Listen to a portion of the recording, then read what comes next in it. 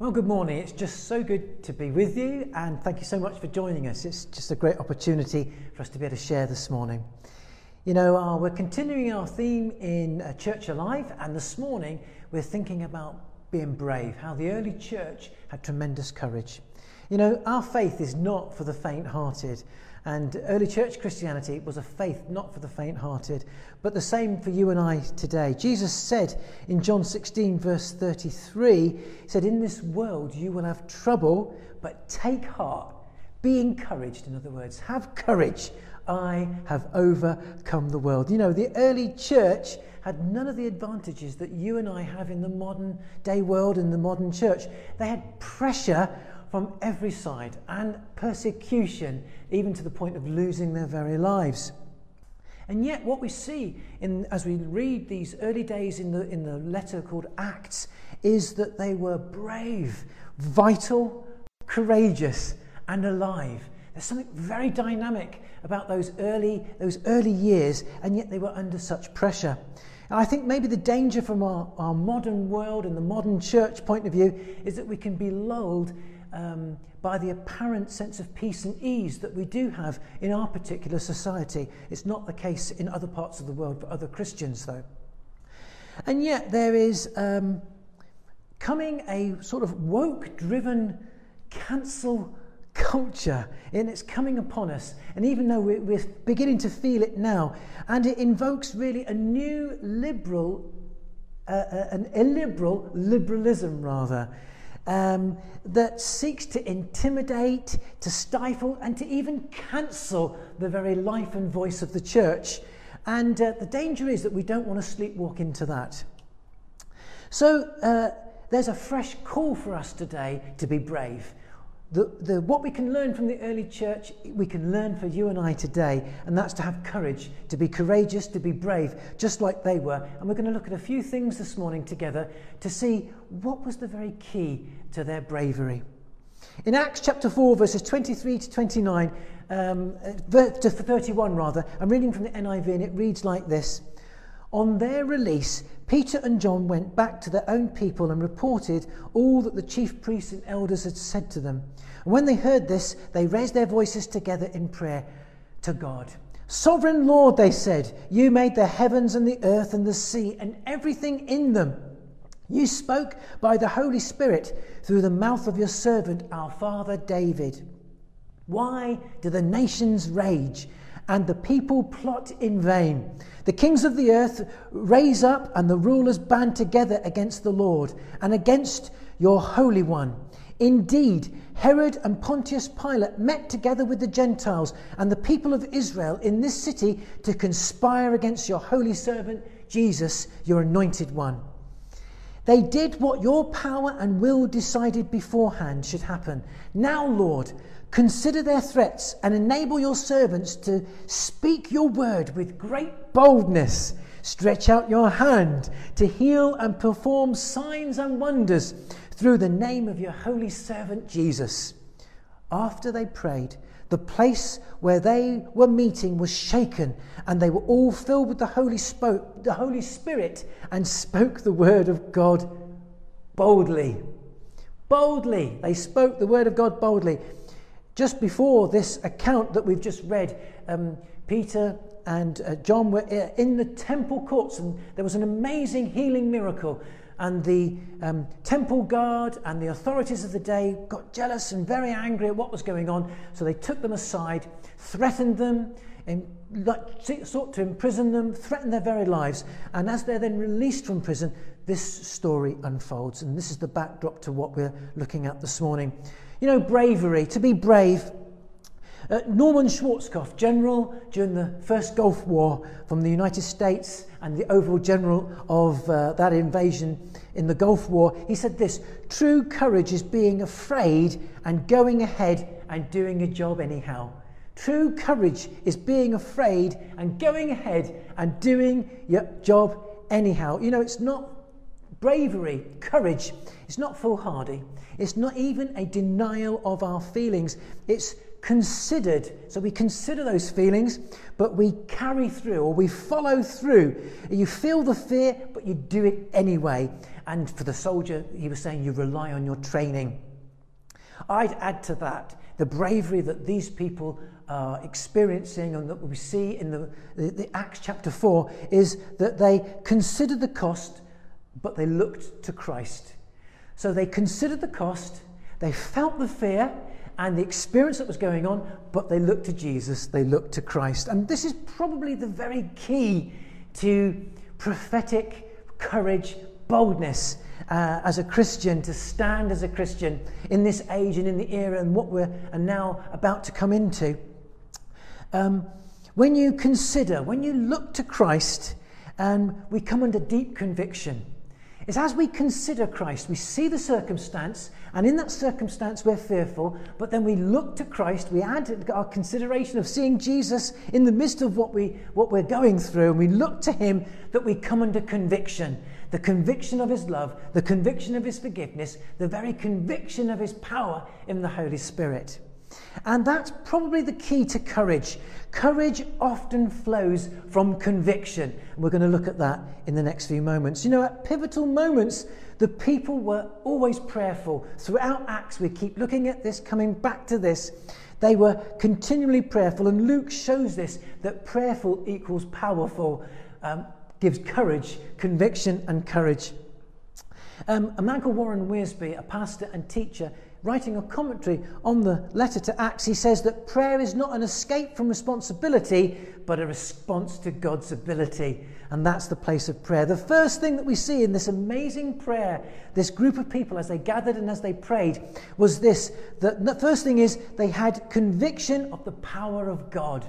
In verse 24 they say, sovereign Lord.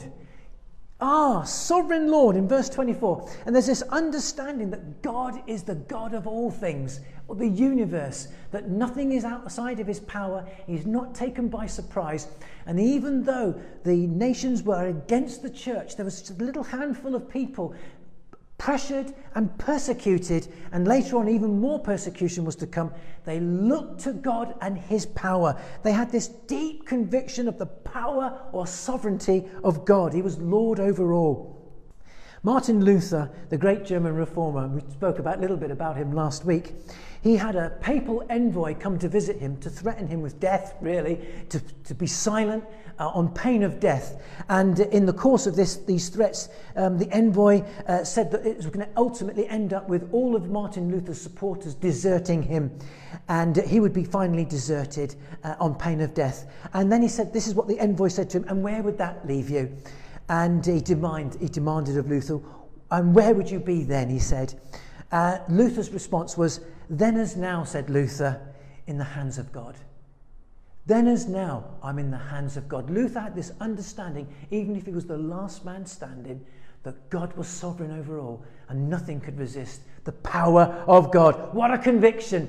And that's the conviction that as we consider him, that we can come under. Second, the conviction that we see is this, as they prayed, was that they had a conviction of the futility of human power. They had a conviction of God's sovereign power, now a conviction of the futility of human power. It reads in verse 25 of that prayer, why do the nations rage? That word rage is in the translation literally means the neighing and trampling of a spirited horse. As a spirited horse rises up and neighs and tramples and tosses its head, a strong spirited horse, but comes under the discipline of the reins of the master.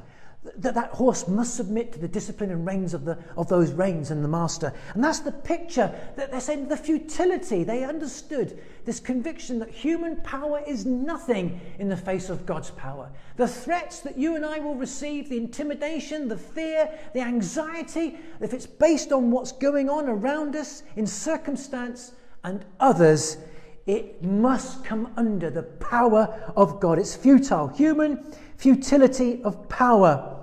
You know, God will always prevail. His will be done.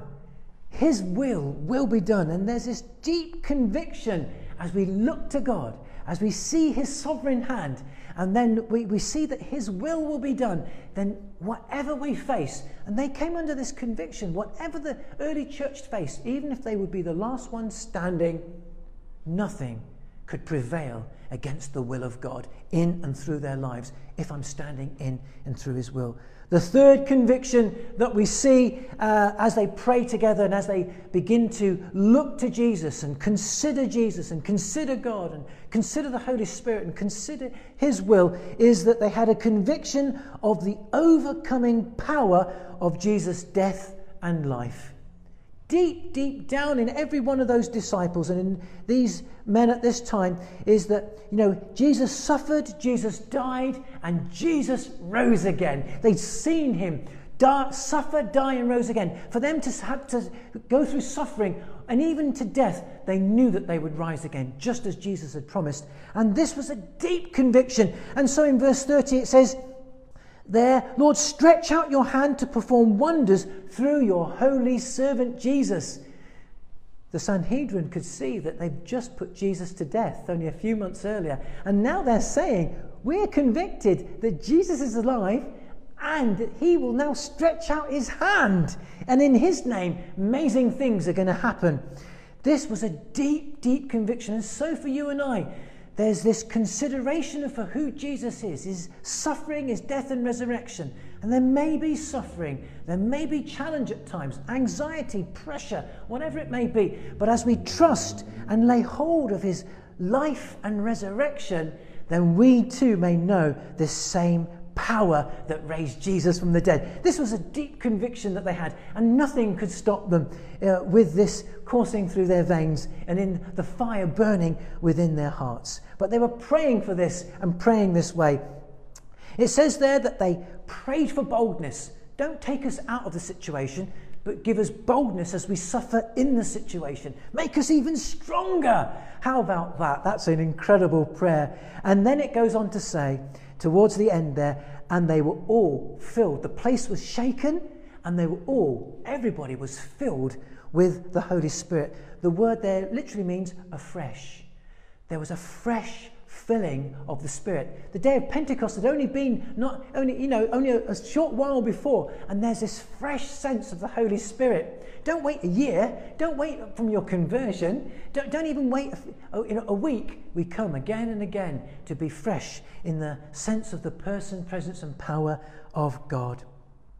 A man called Leonard Ravenhill said this. He said, God put a pillar of fire in the wilderness for the Israelites. In the New Testament, God put a man on fire in the wilderness. God put a pillar of fire in the wilderness for the Israelites. That's in the Old Testament. But in the New Testament, God put a man on fire in the wilderness. How about that? And this is what God is calling you and I to. He wants us to burn brave. His desire is that we burn brave. And the only way that we are going to burn brave, just like the early church, is that as we consider him, we become convicted. Maybe convicted of our own frailty, convicted of sin. I don't know what it might be. But with that conviction of his power, his sovereign hand, convicted of the futility of the power of mankind, of human beings, and coming under that real sense of the conviction of the life and resurrection power of Jesus again, then we can begin to burn brave. Oh, that our desire today would be that as a church, and as a church in our nation, that the church would rise and burn brave. And that's something that we're going to be called to as we begin to face increasing sense of pressure upon all that we would seek to stand and believe in God. And as a Christian, let's burn brave. God bless you. Thank you for listening. And our prayer is that you would know the power of the Holy Spirit in your heart.